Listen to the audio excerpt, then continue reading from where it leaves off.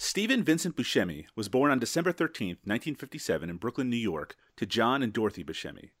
While his interest in acting developed in his high school years, even afterwards studying at the legendary Lee Strasberg Institute, he spent the early 1980s as a New York City fireman, a job he returned to after the 9/11 World Trade Center attacks, before starting his feature film acting career with 1985's The Way It Is. On How Do You Do, Fellow Kids, we're going to look at every single film Steve Buscemi has ever been involved in, both as an actor and a director, in no particular order. I'm Doug Tilley, and with me as usual is Liam O'Donnell, and today we're going to talk about Buscemi's feature directing debut, 1996's Trees Lounge. How you doing there, Liam? I'm pretty good, Doug. How are you? Liam, we got to get right to a central issue, because this movie, which we'll talk about in some detail after our first break, this movie is about a guy who likes to drink. Now, you are notoriously a straight edger, and so it must be a real problem. Do you ever, when you're watching people partake in these things that you have denied yourself, do you ever feel like a tinge of jealousy, or on the other side of that, do you ever condemn them in your mind? Oh, I mean, just the thought of anyone consuming the devil's brew fills me with unbridled rage, and I just think about the various ways I could murder them and get some sort of recompense for their sins. No, I mean,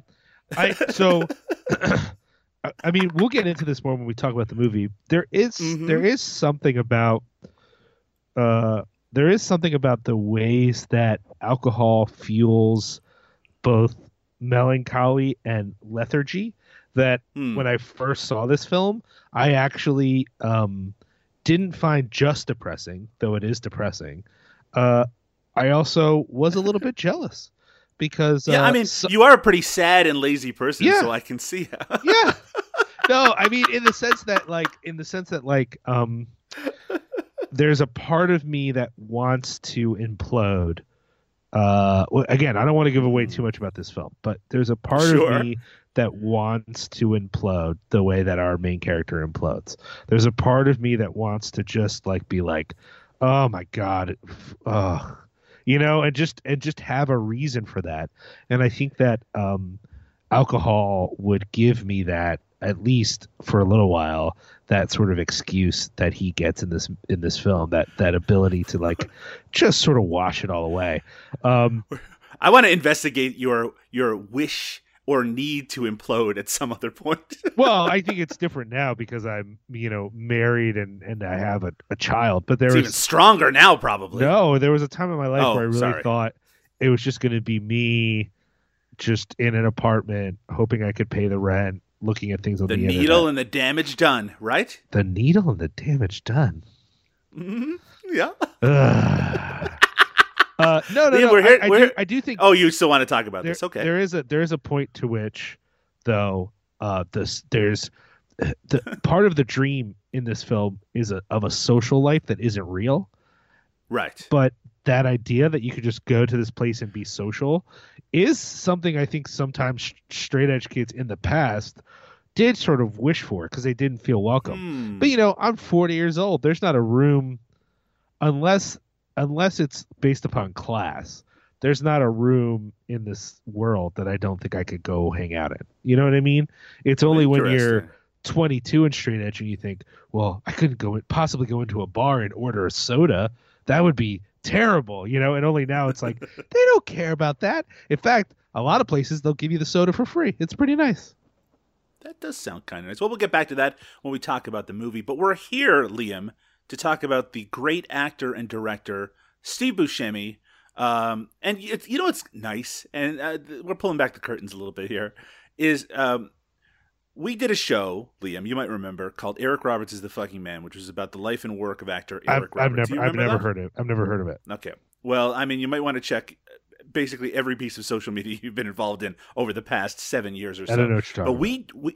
We did this podcast together, and while I'm not walking back my love for Eric Roberts, we had a lot of fun doing that show, but one of the difficulties of it was that a lot of the movies that we watched we would have to enjoy with reservations.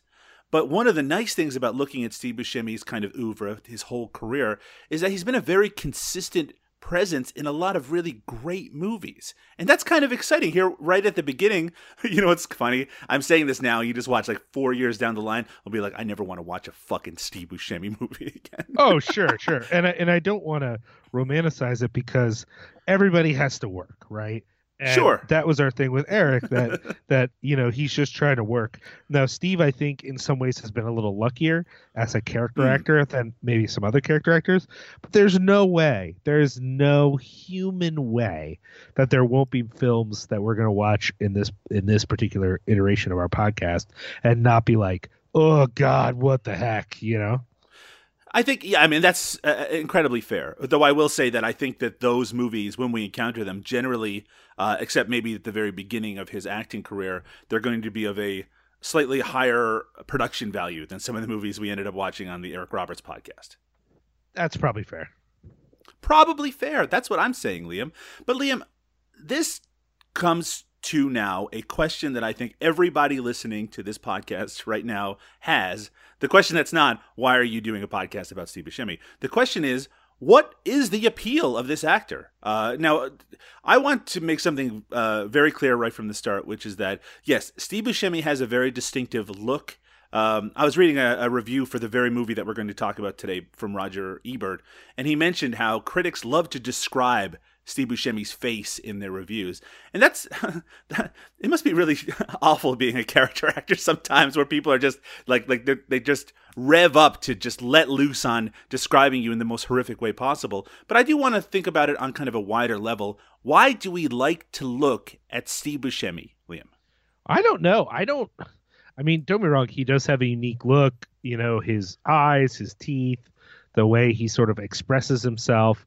I don't think it's just his look, though. It's also the way he talks. It's also the way he carries himself, the way he can sometimes give off like the most sympathetic of character traits, but then also the most jerky, awful. You know what I mean? Like he is believably both the monster and the person you're sad for. And I think that's a little bit rare, actually. I don't think that everyone can kind of nail that variety per se. However, I do think people make too much of the look. Like, I get it that for an actor who has been in as many films with as many serious roles as he has, he looks unique. But compared to everyday humans, he doesn't actually look that different. You know, I see weirder people every day. So, like, I see weirder people in the mirror every day. But you know what I'm saying? Like, the idea that we're all so amazed that this man is able to get an acting job is just, it's gotten to the, I think when I was younger, I thought it was kind of fun and funny, like, aha, Steve Buscemi. And now that I'm a full-on adult, I'm like, what is wrong with everyone? What is wrong with y'all that you care this much about this? It's interesting because in this movie, again, we'll talk about it in more detail when we get to it, but there is a suggestion that if not attractive, that he at least has some sort of charisma, that people are drawn to him, that he's had relationships with attractive women. And when we're presented with that, our reaction isn't like, yeah, whatever, weird goggle-eyed man. No, I mean, he is a... believe me, this podcast isn't going to be about, hey, let's justify the attractiveness of Steve Buscemi. But what I mean is, it's exactly what you were saying a moment ago. He can play these kind of weaselly, unlikable characters, but he has a charisma about him that's very attractive. I think he actually, and that's one of the interesting things about this movie, is that sometimes he can also imbue some of his worst characters with a certain amount of dignity as well. You know, and so this character is flawed in many ways, but there's also things about him that you like. You just can't help it. You just like things about him. I think we'll find that they don't win the day per se, but I think that's part of his sort of strength as an actor. Now, Liam, when was the first time, maybe not the first time that you encountered Steve Buscemi in a film, but the first time that you were aware that you were watching a specific Steve Buscemi performance? That's difficult to say because I feel like Yeah, me too. I feel like I was aware of him this is probably not even a fair association, but in my brain, because of Reservoir Dogs and other films that were coming out at that time, I just associate him with Eric Stoltz and other, Gary Oldman and a bunch of people who were kind of like trying to make it in the early 90s in a sense. Sure. You recognize them, but they weren't getting like huge roles yet, or maybe ever. So that's sort of how I think of him. But I don't remember. I don't think I saw. I want to say certainly, but I might be wrong. I'm going to say certainly. Certainly, I didn't see Reservoir Dogs first. I don't think that's true. But I don't know if I would remember him from Pulp Fiction. It's such a short role. You know what I mean? Right, of course. I'm not trying to waste time. I'm just being No, it's okay. I'm being truly honest. I think my first thoughts of him were a combo of Tarantino and then the Coens. It was the Reservoir Dogs Pulp Fiction connection, and then it was Fargo and whatever else for the Coens. And then honestly, I know we're going to get to probably a few of these movies, but there were a number of films post Pulp Fiction that just wanted to be Tarantino. Oh, no kidding. And he did his fair share of those. Yep. And I'm sure that was a great get for those directors. And I don't hate all those movies, but I just remember a time where even though I was too young to know that they weren't great films, I still was already getting tired of them. Like there was just a moment where I thought, this is another thing that wants to be Pulp Fiction. And I'm like 19. You know what I mean? It's not like I have big film insights at this point in my life, but I've just seen so many. I'm like, God, does every movie want to be Pulp Fiction? Like, what's happening? It's amazing to think. Like, I was just looking at his filmography, and Things to Do in Denver When You're Dead came out in 1995, the year after Pulp Fiction. But I remember sitting in my house and watching that movie in like 1995 or 1996 and thinking just like, I don't really, I'm done with movies like this. I'm already burned out, and it was like a year. That's all it took. It was just such a, and to be fair, we're saying movies like Pulp Fiction. I bet it's probably more accurate to say movies like Reservoir Dogs. It's funny because you're right. Post Pulp Fiction, I felt like there were more Reservoir Dogs imitators than there were Pulp Fiction imitators. Yeah, but in my brain at the time, it just all became everybody wants to be Tarantino. And what's funny is, I actually think that's partly why, and not that I know Tarantino, I can predict, but I kind of wonder if that's why the follow-up to Pulp Fiction is Jackie Brown, in the sense that like he's actually distinguishing himself from his own imitators with that film. That he's actually sort of, not in a radical way. It's still very much a Tarantino film, but it feels like, oh, everyone can play the song? Well, then I'm going to play something a little bit different. I'm going to go. Which, I mean, I guess is whatever you think of Tarantino as a director, I happen to like him quite a bit, but I mean, I recognize his flaws and his limitations. But I mean, that is the mark of a real creative person, right? Which is that he doesn't want to keep playing that same song. He wants to try something different. But I mean, it is notable that Jackie Brown is not a movie that even tonally has been imitated very well afterwards, even though there have been a lot of Elmore Leonard adaptations since then. I don't know. I would actually say that even the Elmore Leonard adaptations I've seen are not trying to ape what makes Jackie Brown unique. Absolutely, what I mean? 100%. They're sort of leaving that alone. Looking at his filmography, I actually got to say, I definitely remember him from Hudsucker Proxy. And then the big thing that I think probably injected him into a lot of brains of people our age was Airheads, 1994's Airheads. That movie. I mean, obviously the star of that movie is Brendan Fraser. Like, I'm not making a case otherwise, but his performance in that film set him apart for people for whom they weren't normally noticing people in movies who weren't hot. You know what I mean? Like, he's memorable, even though he's not the sexy lead of the film. My first encounter with Steve Buscemi, it's kind of strange because it's going to sound like I'm that this is like the easiest way to go. But what it was is that I was 13 years old and I went to this party with people who were a lot older than me, and this party had a group of people sitting down and watching a movie, and they're like, everyone was talking about this movie's really cool. We really love this movie, and I'd never heard of it before. At that time, I definitely was not very clued into these sort of things, and I only found out after watching it that it was Reservoir Dogs. So, like, I was barely paying attention to what actually was happening on the actual screen, but I do have a strong memory of seeing it for the first time in that sort of group. But the first time I was aware of him as an actor is something a little different. It's from a Tales from the Crypt episode called Forever Ambergris, which stars Roger Daltrey, the lead singer of The Who, and Steve Buscemi. And at the time, I was a massive fan of that band, The Who. So when I saw that Roger Daltrey was in this episode, I was like, I got to check this out. And the funny thing, of course, is I was watching it. At the time, I think they had some sort of weird syndication thing going on here in Canada. So the only way I was able to see it was in an edited for television version, which had all the violence removed from it, which I could tell you, I like Tales from the Crypt a lot, but a lot of the appeal of it is the fact that there's a significant amount of violence in it. In an edited form, it's not so much fun. But yeah, so I mean, it's funny because there is this period like post Pulp Fiction, or maybe right around that time, and in the intervening like 4 or 5 years, where it seemed like Steve Buscemi was everywhere. Well, because I mean, think about his touchstones: Tarantino, Coen Brothers, Adam Sandler.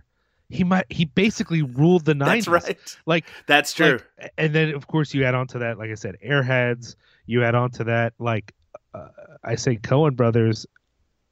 You know, Fargo, sure. But Big Lebowski, you know what I mean? Like, I just think, I don't want to say luck. Like, he made decisions, you know, like those were. I remember he's also in Con Air and Armageddon. I mean, the two big blockbuster movies of the 90s. Yeah. So, but I even think, like, I think because of the impact of specific decisions, you know, that he's making, that's putting him in some of those bigger films. You know what I mean? Mm-hmm. And it continues on. I mean, cult movies like Ghost World were probably not a small part of it either. You know what I mean? Sure. But yeah, like I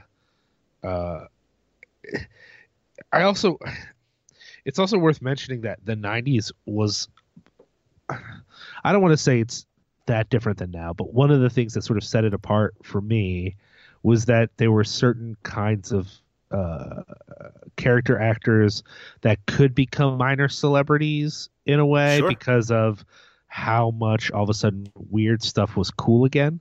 You know, it kind of felt like in the 80s, like there was lots of interesting weird stuff in the 80s, but the mass culture was like, that stuff is weird and dumb, you know, as you can tell by like every 80s urban film, punks are bad guys. Like that's the whole is that anyone who looks different is part of a gang and they're going to hurt you. And then in the 90s, it was like, or they're the leads in every movie. Oh, okay, cool. You know, and so I think in that environment, it's easy for someone like Steve Buscemi, who is willing to stand out in popular roles, but is actually a good actor, could really shine, you know? But I mean, but as long as he's tied to literally three of the most defining filmmakers of his entire age, sure, those three being Quentin Tarantino, the Coen Brothers, and Michael Bay. Yeah, yeah. Liam, we're going to take our break and talk about Trees Lounge, which is Steve Buscemi's first feature directorial effort, in just a minute. But I want to talk about both of our experience with this movie previous to watching it for this podcast first. Now, I mentioned to you right before we started recording that I very likely had seen this when it came out on video back in 1996 or 1997, and watched it at the time, but I had no memory at all of it. At the time, I was like really into Steve Buscemi as an actor, so the fact that he directed this would have been something I would have been aware of, and the cast, which is a very interesting, good cast, would have been something I would have been looking forward to, but it didn't stick with me, and I haven't watched it in the intervening like 20 years, but you had watched it a number of times before. Oh yeah, it stuck with me as one of the first indie films of a specific kind that I got into. I mean, I think in retrospect, I was more exposed to independent film than I thought, but this was one of those movies where I knew it was something no one knew about. I knew that Steve Buscemi was in it and had directed it, and I had a feeling that this was part of a world of which Pulp Fiction was like the surface of. Like that was my feeling going into the 90s, even though Pulp Fiction was such a huge cultural moment, I had a sense at the time that it pointed towards other things. And Right. I was at that moment, I graduated high school in 97. And in the years post high school, especially a few years later, like just after college, I was really exploring film. And so Trees Lounge, I don't think I saw it actually in 96 or 90. I think I saw it probably like 99, 2000. But it was one of those things that I like saw it out at the video, like, oh, there's Steve Buscemi. Oh, he directed this. Oh, we should see it. And it had an effect on me because with a few exceptions, A Boy and His Dog or a couple other things. I mostly grew up films, action films, a few independent films here and there, art films here and there, but mostly not this sort of meandering melancholy film.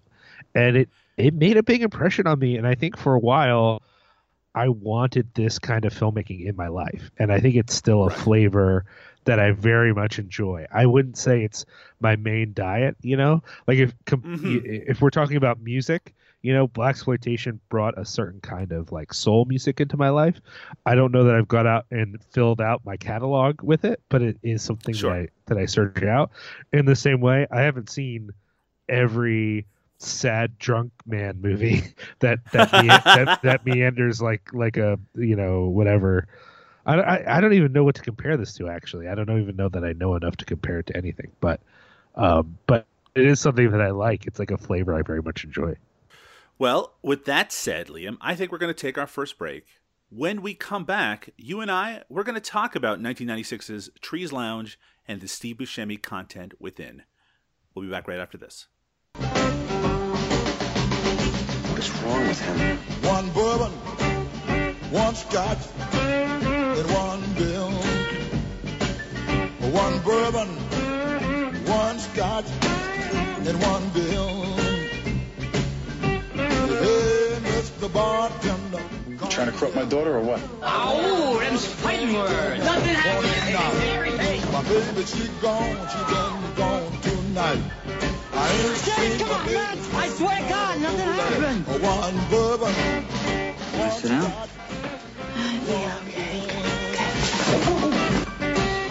If I win, I get to take you home. If you win, you go home with me. What kind of deal is that, huh? I don't know. That don't make sense It's to a me. good deal. It's a good deal for me. One bourbon, one scotch, one bill.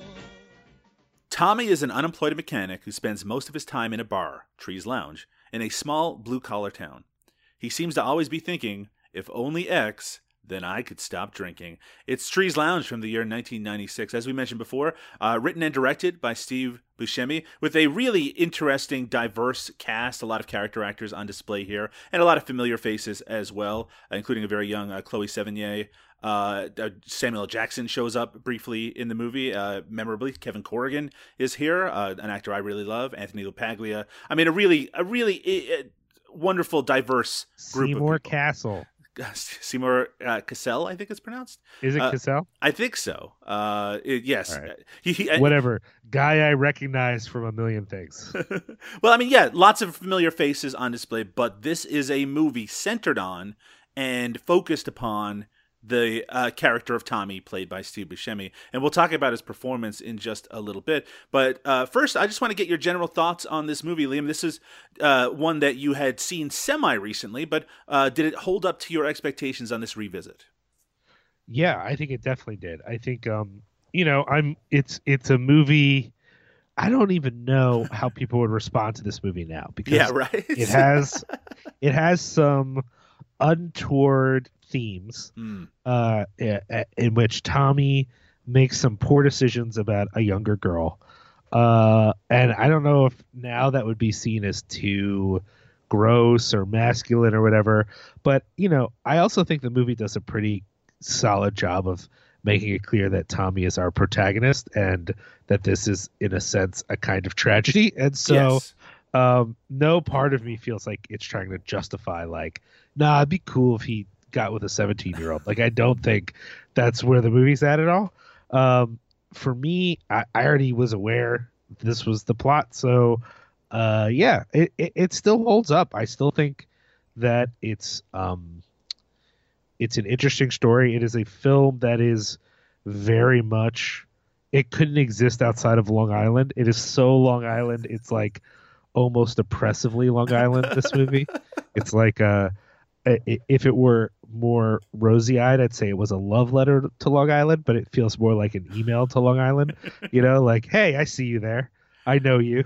I don't know that I'm going to say much good about you, but here we go. I want to go back to what you were just talking about, because I think that's a really interesting point that you were making. And it's something, look, if you're listening to a podcast about Steve Buscemi, you know that I'm not talking about you right now. But there is a certain kind of audience in 2020 who maybe are only consuming Hollywood films, let's say, Sure. who would have difficulty watching a film where a character that is extremely flawed and that we are not necessarily supposed to have sympathy or love for is making all of these terrible decisions.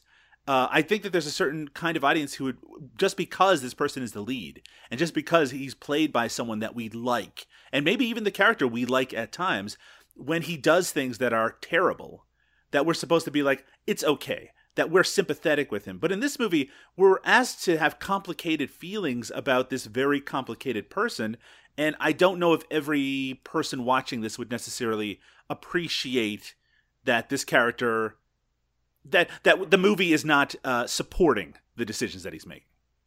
Well, it doesn't make sense if it does. Like, no, of course. There are, in fact, multiple moments where I think are supposed to be funny. Like, this isn't a comedy, I don't think. But there are maybe moments a dark that are, comedy. Maybe, but then that's just pushing my point forward. That there are moments that are meant to be funny. That if we're meant to think the decision he's making is sympathetic or understandable, then they're not funny. That it's just a movie that things happen in. You know what I mean? Like it's part of what moves the narrative forward is watching Tommy do stuff and going, "Oh God, Tom, no, Tommy." Right, right, exactly. But I do think the character overall is sympathetic in that I think he's a person who used to be a pretty good person, and I think that the film is uncompromising about the effect that his drinking has on his life. Like, if there is a villain in the film, it is Tommy's drinking problem, and not just him, the way it affects others. And it's interesting because I wouldn't go so far as to say that it's a sober film. Like, I don't think the suggestion here is that alcohol is an evil from which one cannot escape. Right. But it is a very sort of like empathetic look at folks for whom alcohol is not just a thing that they occasionally consume, or not even a small part of their life, or an integral part. It is their life. Like, these people are not just alcoholics. Their life is that they're, you know what I mean? Like, it's like absolutely. the next step. And it's not a cartoonish presentation of alcoholism, no, either, right? Not at where all, it's just like this person is an alcoholic and now their life is complete trash. This is more about a slow decline. Really the most heartbreaking moment in this movie is near the very end, where Tommy goes to see his ex-girlfriend who has just given birth, and he sees a vision in his mind of how his life could have gone a different direction, or maybe could still go in this direction, but it didn't. It didn't go in that way. And when he talks about himself in the past, it's not in a positive way, but as he says to her, he's like, now I'm even worse. And he feels like if he just does this one thing, he can get his life back on track, but that's not how lives work, right? It's about shoving or twisting a ship slowly over a period of time, but maybe he's too far gone, and then you have that final moment of the movie proper where he's just sitting and staring into the camera after just discovering that this kind of older barfly who stays at this bar, that he just kind of stopped functioning all of a sudden, and you can tell he's kind of having a look at his own future or the potential of his own future. And that actually leads to my next question for you, Liam, which is that at those final moments of this movie, is he having an epiphany that could change his behavior? Do you think that there's potential for that in this character? I don't. So this is just my take. Sure. If people want to disagree, that's fine. I don't think the movie particularly cares. Hmm. I don't think it matters to the narrative whether You know what I mean? Like, I don't know if you remember that movie, Martha, Marcy May, Marlene. Do you remember Of that course. movie? I went to a screening of that film where the director was there for Q&A afterwards, and one of the questions for the director at the end was, the point where this thing happens and then it went dark, and the director said, "Yeah, that's the end of the. You mean the last shot of the movie?" Yeah, the last shot of the movie. The director says, "Yeah, I remember. Of course, I remember." And the audience member goes, "What happens immediately after that?" And so for me, I don't. I tell that story all the time because I think it's so funny, it's very representative of the type of Q&A questions that we've both encountered. But I think there are times when I am more sympathetic to that question in the sense of like, yeah, I get it. There's more story here, but this is where this story has to end. I think for this film, it really doesn't matter in a way because I don't think, even if this is a moment for Tommy, what the film makes pretty clear about Tommy is that Tommy makes a series of bad decisions, right? But also that he also doesn't have a lot of luck either, right? Like it's the combo of him not catching a break and also being ill mannered. You know what I mean? Like him not really knowing the right thing to do at the right time. That sort of starts to move the movie into a very sad joke. It feels like a long, sad joke that a cousin tells you at a funeral that you're just like, oh man, that's crazy. That happened to Tommy. You know what I mean? Like, and so, in other words, I do think there's a hint that he could have insight, but let's say he has insight. There's no guarantee he's going to change. Right. And insight might only last so long. Right. And if maybe anything, this is an insight that he's had a dozen times before and then just falls away, after the next drink. Well, and I'm 100%, I don't know that the film pushes this too hard, but I'm 100% of the mindset that like people end up in this place because of other things. Like, sure, of course. Something else is broken, And so it could be that his sudden insight that he's literally in the seat of the older dude. I already forgot his name. And is in a sense like taking his mantle, that could just fuel more drinking. Like this is part of the problem with any addiction, right?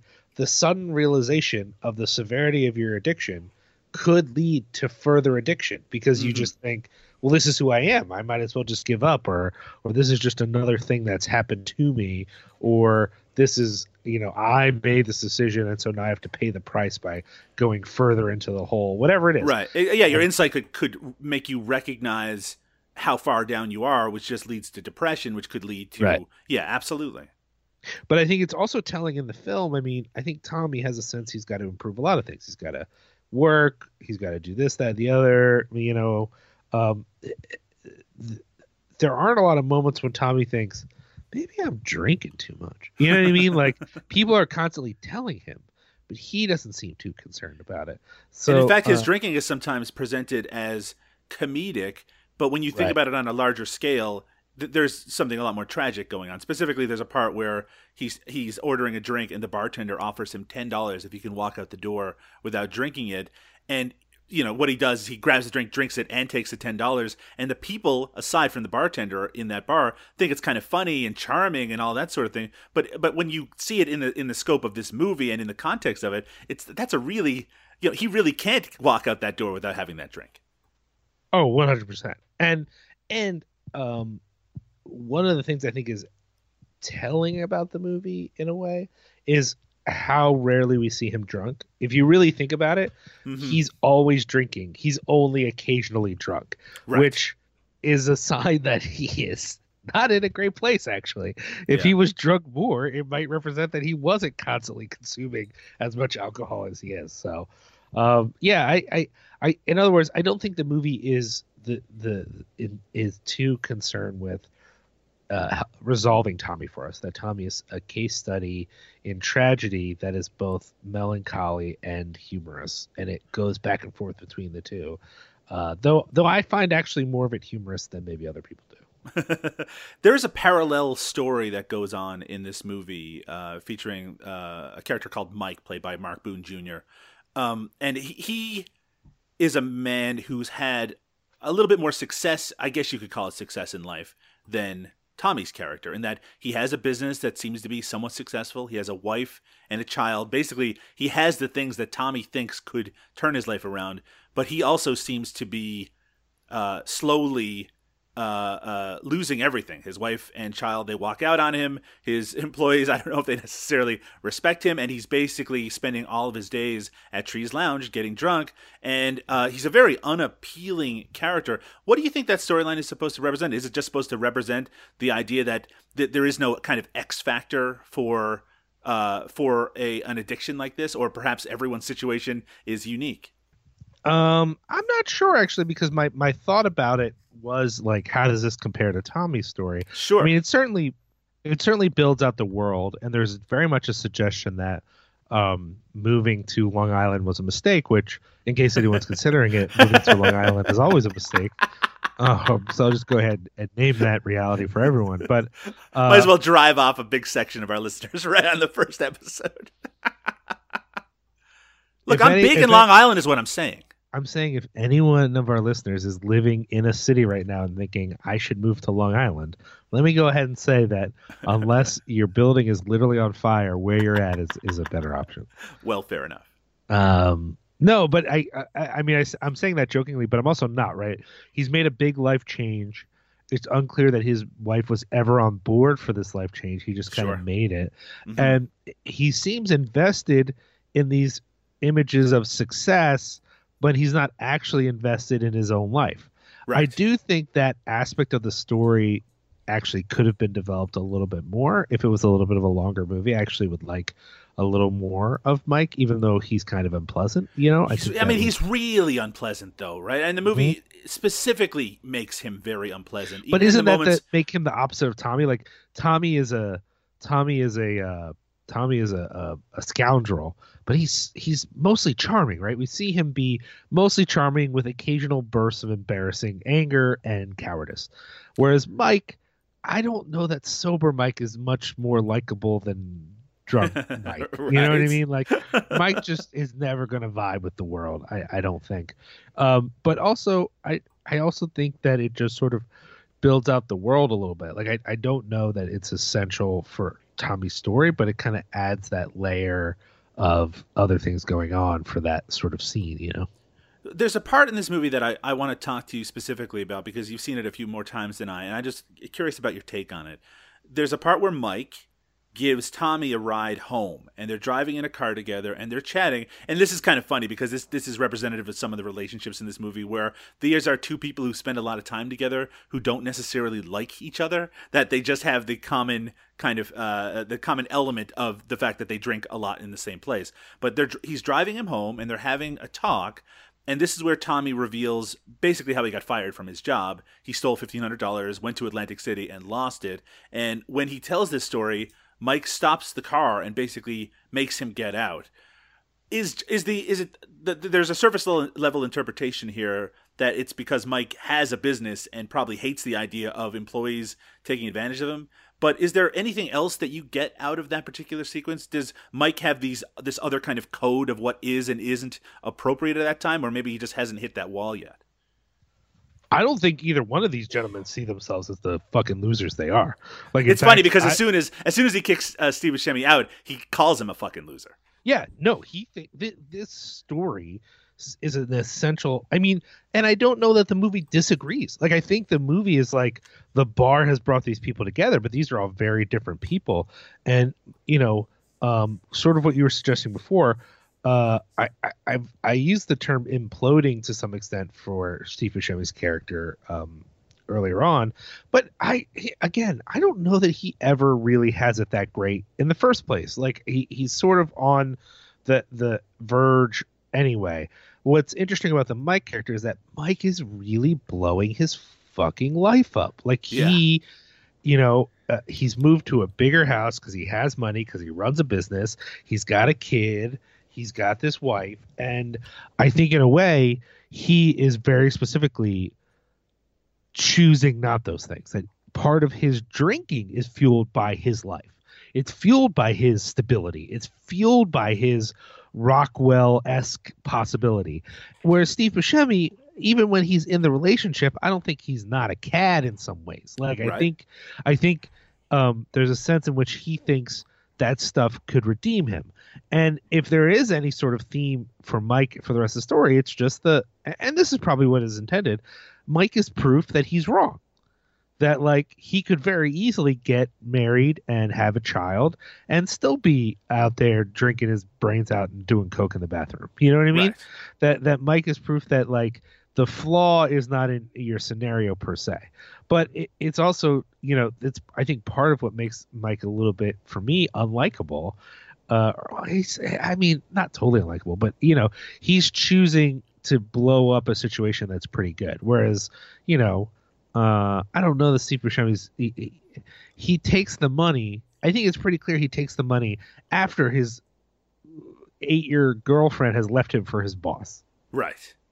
Right. That it's part of the spiral. Right. This incident, though Right. he also isn't willing to take any responsibility for it, because when he talks about it, it's very much like, oh, I had the intention of giving it back, and then I somehow lost the money at Atlantic City. I mean, there isn't much, and that's kind of a consistent element of his character too. Yeah.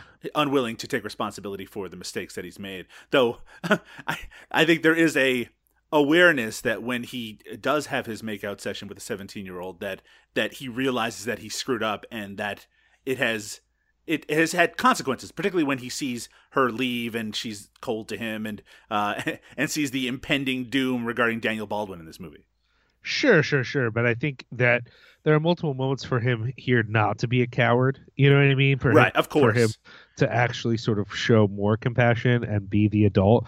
And she's the one who has to take on all the burden of the situation. Right. And it's not clear that it seems pretty clear to me that as the adult, he should be I mean, in reality, she's the one who's made a bad decision in thinking that he could be someone she could kiss and it would be okay. Like he's the disaster, not her, you know? So yeah, you know what? That's a really interesting point, because there is a moment, you know, the next day where she phones him and he has an opportunity to be a stand-up guy, to take responsibility, to apologize, and to possibly, maybe over time, make this right again, and he completely flakes out on it, and that's where she loses all kind of interest in him as a person, because he's coward. He's a coward, and when given, I mean, yes, it would have been a hard decision to make, but it was the right decision to make, and he's not making it.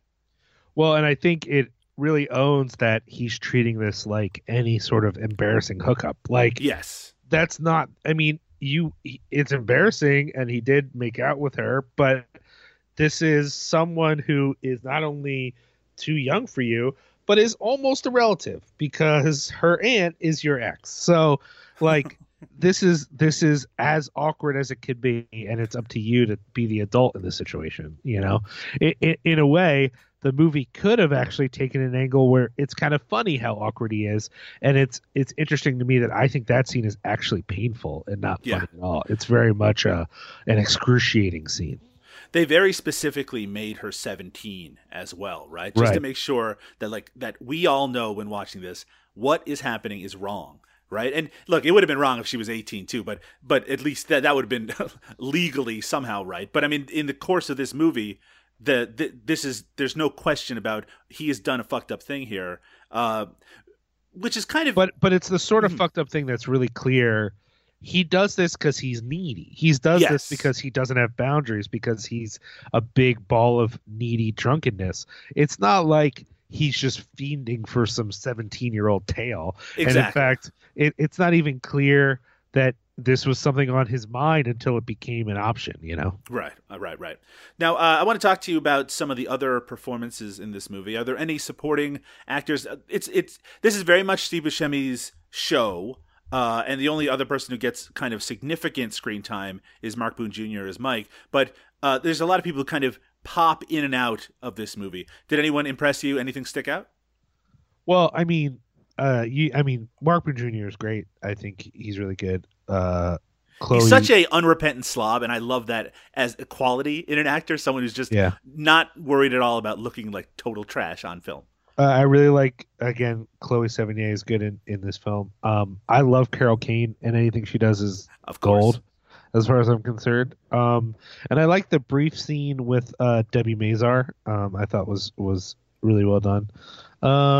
Yeah, I mean, I don't. There's no one who I thought was particularly not good in the film. And I really enjoyed some of the performances a lot. The stuff at the funeral was really, really good. Yes, yeah. I mean, I guess if there's a weak link, is Anthony LaPaglia as Rob is the friend, right? The with his ex. Yeah, he's the boss. He's the guy who runs yeah. He is not the strongest performer, I think, in some ways. But I like how they've presented this relationship that he has with Tommy's ex-girlfriend. In that, right. like they have a playful relationship. He seems like he's maybe a little angry, but he's not. Like, to her, they seem like they do get along together, and that he is much better for her. And even when you see that, there's a part where his ex-girlfriend is like watching an old video of them at a family holiday where she's still with Steve Buscemi's character at that point, but also Anthony LaPaglia's character is there, and there's kind of hints of these connections occurring within that frame, but there's a wistfulness to that and a kind of a sadness to what she's watching. But in terms of the relationship she has, she doesn't seem unhappy, and I think that's really clear because when Tommy goes to see her at the hospital, I mean, he keeps kind of making these indications, if we just got back together, that sort of thing. But she's not having it at all. Right? This is not who I am or what my life is anymore. I mean, some of the early stuff with Rob suggests that there's some cracks. There's some cracks in there, but I think maybe she likes playing with those cracks. You know what I mean? Where it's because honestly, the idea of my ex hanging outside my current boyfriend's workplace and just staring into it all day. I mean, that's a creeper move, right? Totally. No, I get that, but I do think that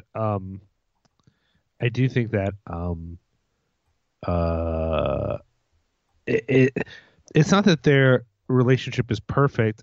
But the movie is really clear. A lot of the other relationships we see are particularly bad. Yeah, like true. His parents, out of control, and even some of the other people we see at the funeral, or even like Debbie's parents are not great. You know what I mean? So I think in that way, while it's clear that, I mean, I think what the movie is trying to suggest is that Teresa still has feelings for Tommy, but still having feelings for Tommy is not the same as leaving Rob.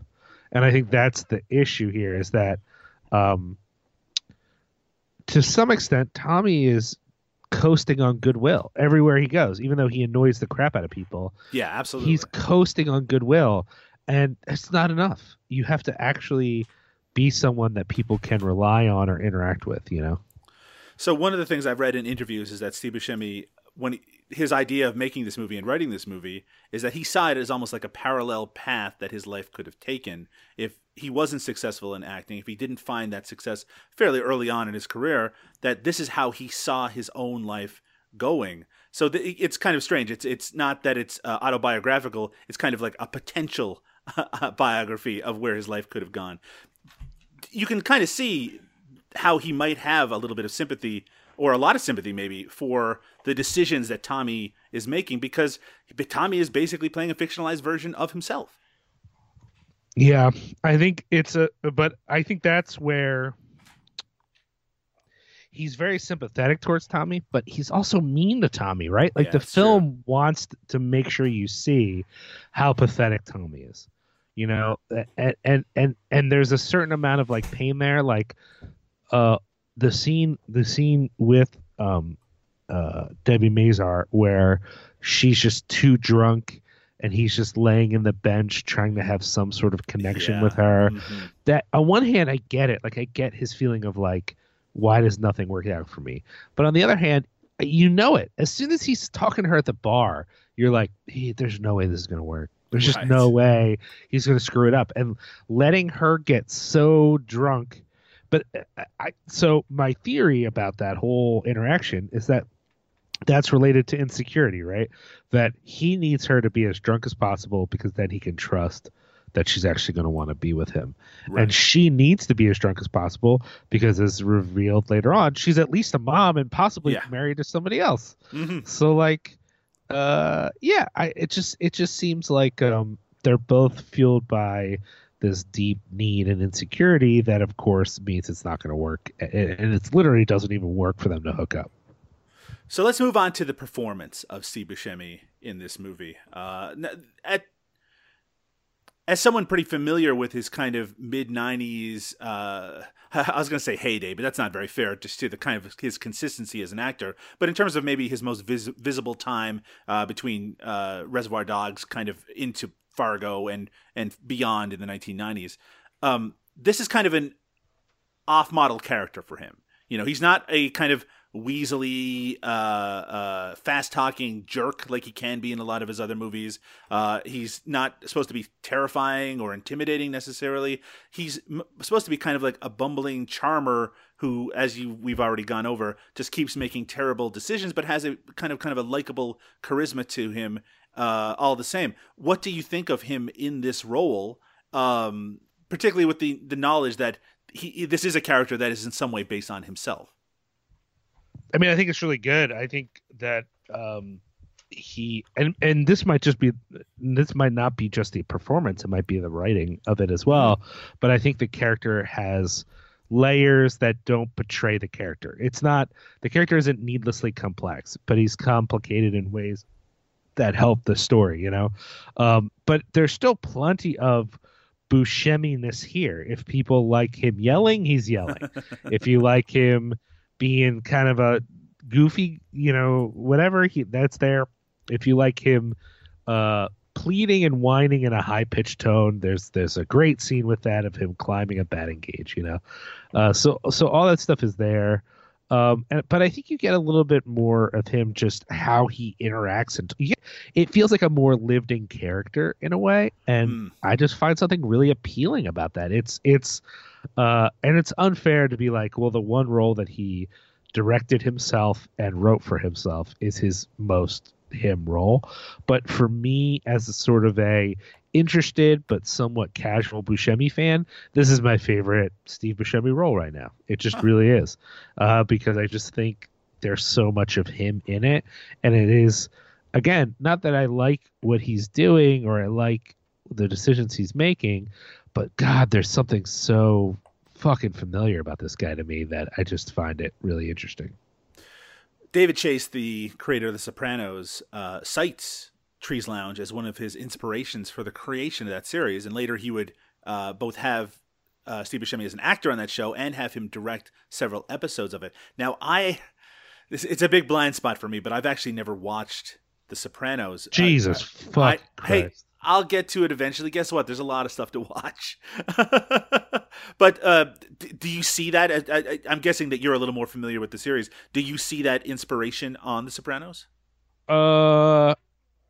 I mean, a couple of actors, but well, of course. But no, I don't know. I guess in the sense that this is a part of America, like when you think of a certain kind of Northeast Italian, you think of a urban Scorsese film. You know what I mean?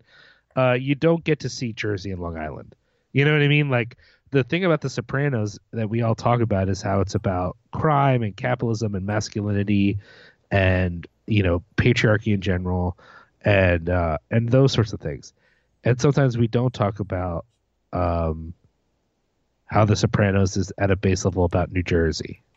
And the same way that this film is not about Long Island, but Long Island is... This movie doesn't work in quite the same way in a different place, I don't think.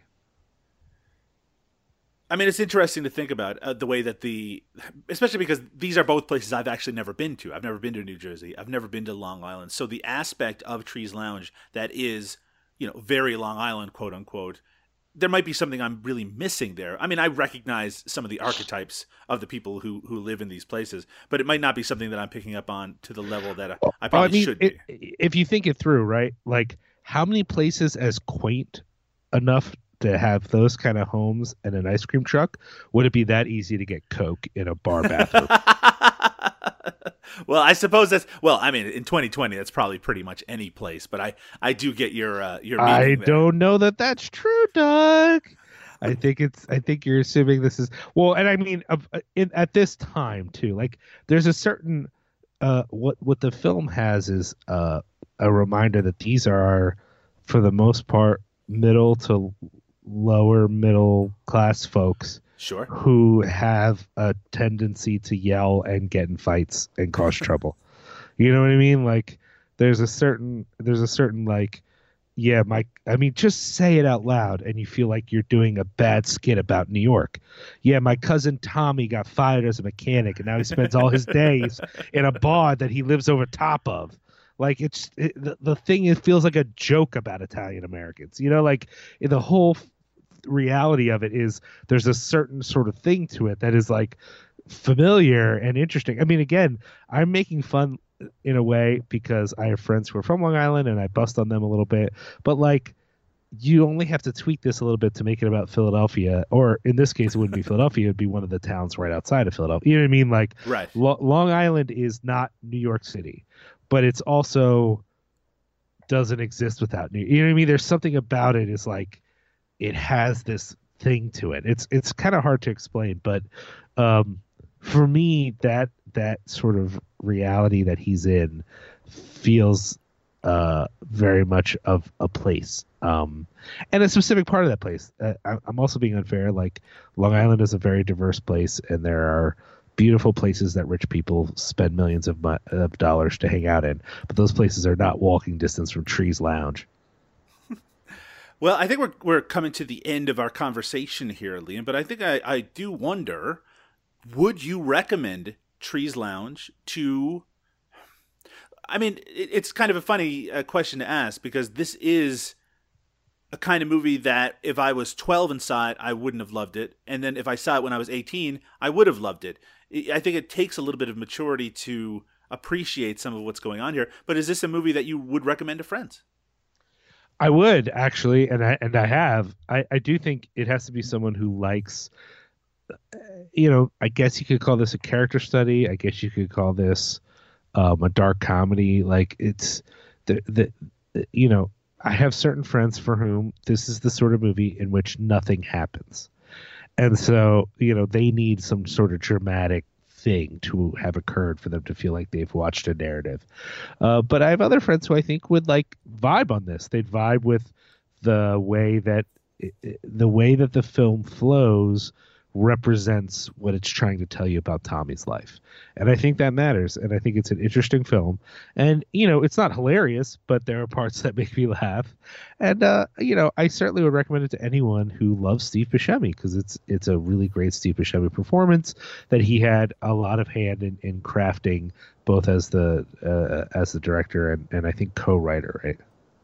I mean, it's very confidently directed as well. I mean, the very fact that he did surround himself with ringers, no doubt about it. But, you know, the fact that everyone gives a solid performance kind of all the way up through the cast, maybe with the, to your mind, with the exclusion of Anthony LaPaglia. He's not bad. I just don't think he's as solid as some of the other performers. I think that's a very fair statement. He's a little more Hollywood looking and acting than some of the other people in this. But I think that this movie has real insight. And I think it has that insight because this is the sort of, and even outside of the fact that Steve Buscemi might see himself or this as a potentially where his life could have went, but he obviously knows people who are like all of these characters that surround Tommy in this movie. And this is a world that he has lived in and experienced. And I think that makes a huge difference. But I mean, what this also shows is that Steve Buscemi as a performer, as an actor, that having worked with so many talented directors before this,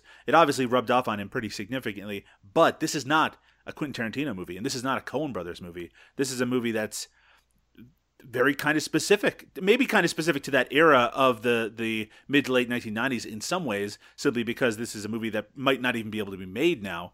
But it is a movie that is, I think, quintessentially from the mind and life of Steve Buscemi. I agree. It's a fascinating way to sort of start talking about this actor and about his career. Which is why, Liam, I'm excited to tell you that on the next episode of this podcast, How Do You Do, Fellow Kids, I have a movie chosen for us, Liam, and I don't know if this is one that you've seen before. This is coming as a surprise. Liam is being shocked by my decision-making here. He doesn't know what we're going to talk about next. Are you excited, Liam? I'm fucking shocked. Well, I'll tell you what. We're going to go back, not to the very beginning, but pretty close. We're going back to the year 1986, Liam. And this is another movie featuring Steve Buscemi and Mark Boone Jr. They actually have been in a number of films together outside of Trees Lounge, obviously a long-term relationship. This is the movie Film House Fever from the year 1986. Now, are you familiar with this movie, Liam? I've never even heard of it. So Film House Fever is actually, and this might irritate you when I tell you what this is a compilation of exploitation and horror movie trailers that is hosted and has intertitle-like sequences starring Steve Buscemi. I don't love this, but you don't love this as a choice? I'll try to go in with an open mind. I wanted to go back to the early days of Steve Buscemi's career. When I think of his early days, this is what I think of first. Is there a particular reason that you have qualms with this or reservations? I just don't like that format, but that doesn't mean the thing isn't good. Well, I want to ask you more about that. Why don't you like the format? You don't like trailer compilations? No, not particularly. Interesting. Do you not like movie trailers generally? No, I like movie trailers. Huh. You just don't like watching them back to back? Oh, so this is like a literal movie trailer compilation. How do you mean? I thought it was one of those movies where all the trailers are just skits. No. This is actual exploitation movie trailers and clips from movies. Basically, never mind. I love this actually. This is okay. Great. Yeah, okay. I picked this because I thought you'd be excited about it. That's why I'm pushing a little further. No, this is Steve Buscemi and Mark Boone Jr. and they're basically watching clips and trailers for movies and kind of they're Elvira-ing them a little bit and chatting about them and poking fun at them a little bit. I'm into it.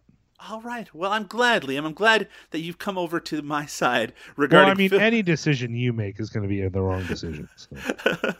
Well, on the next episode of How Do You Do, Fellow Kids, the cinema of Steve Buscemi, we will be talking about Film House Fever from the year 1986.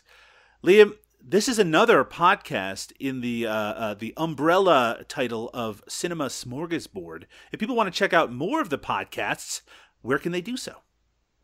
They can go to cinepunks.com or they can go to cinemasmorgasbord.com.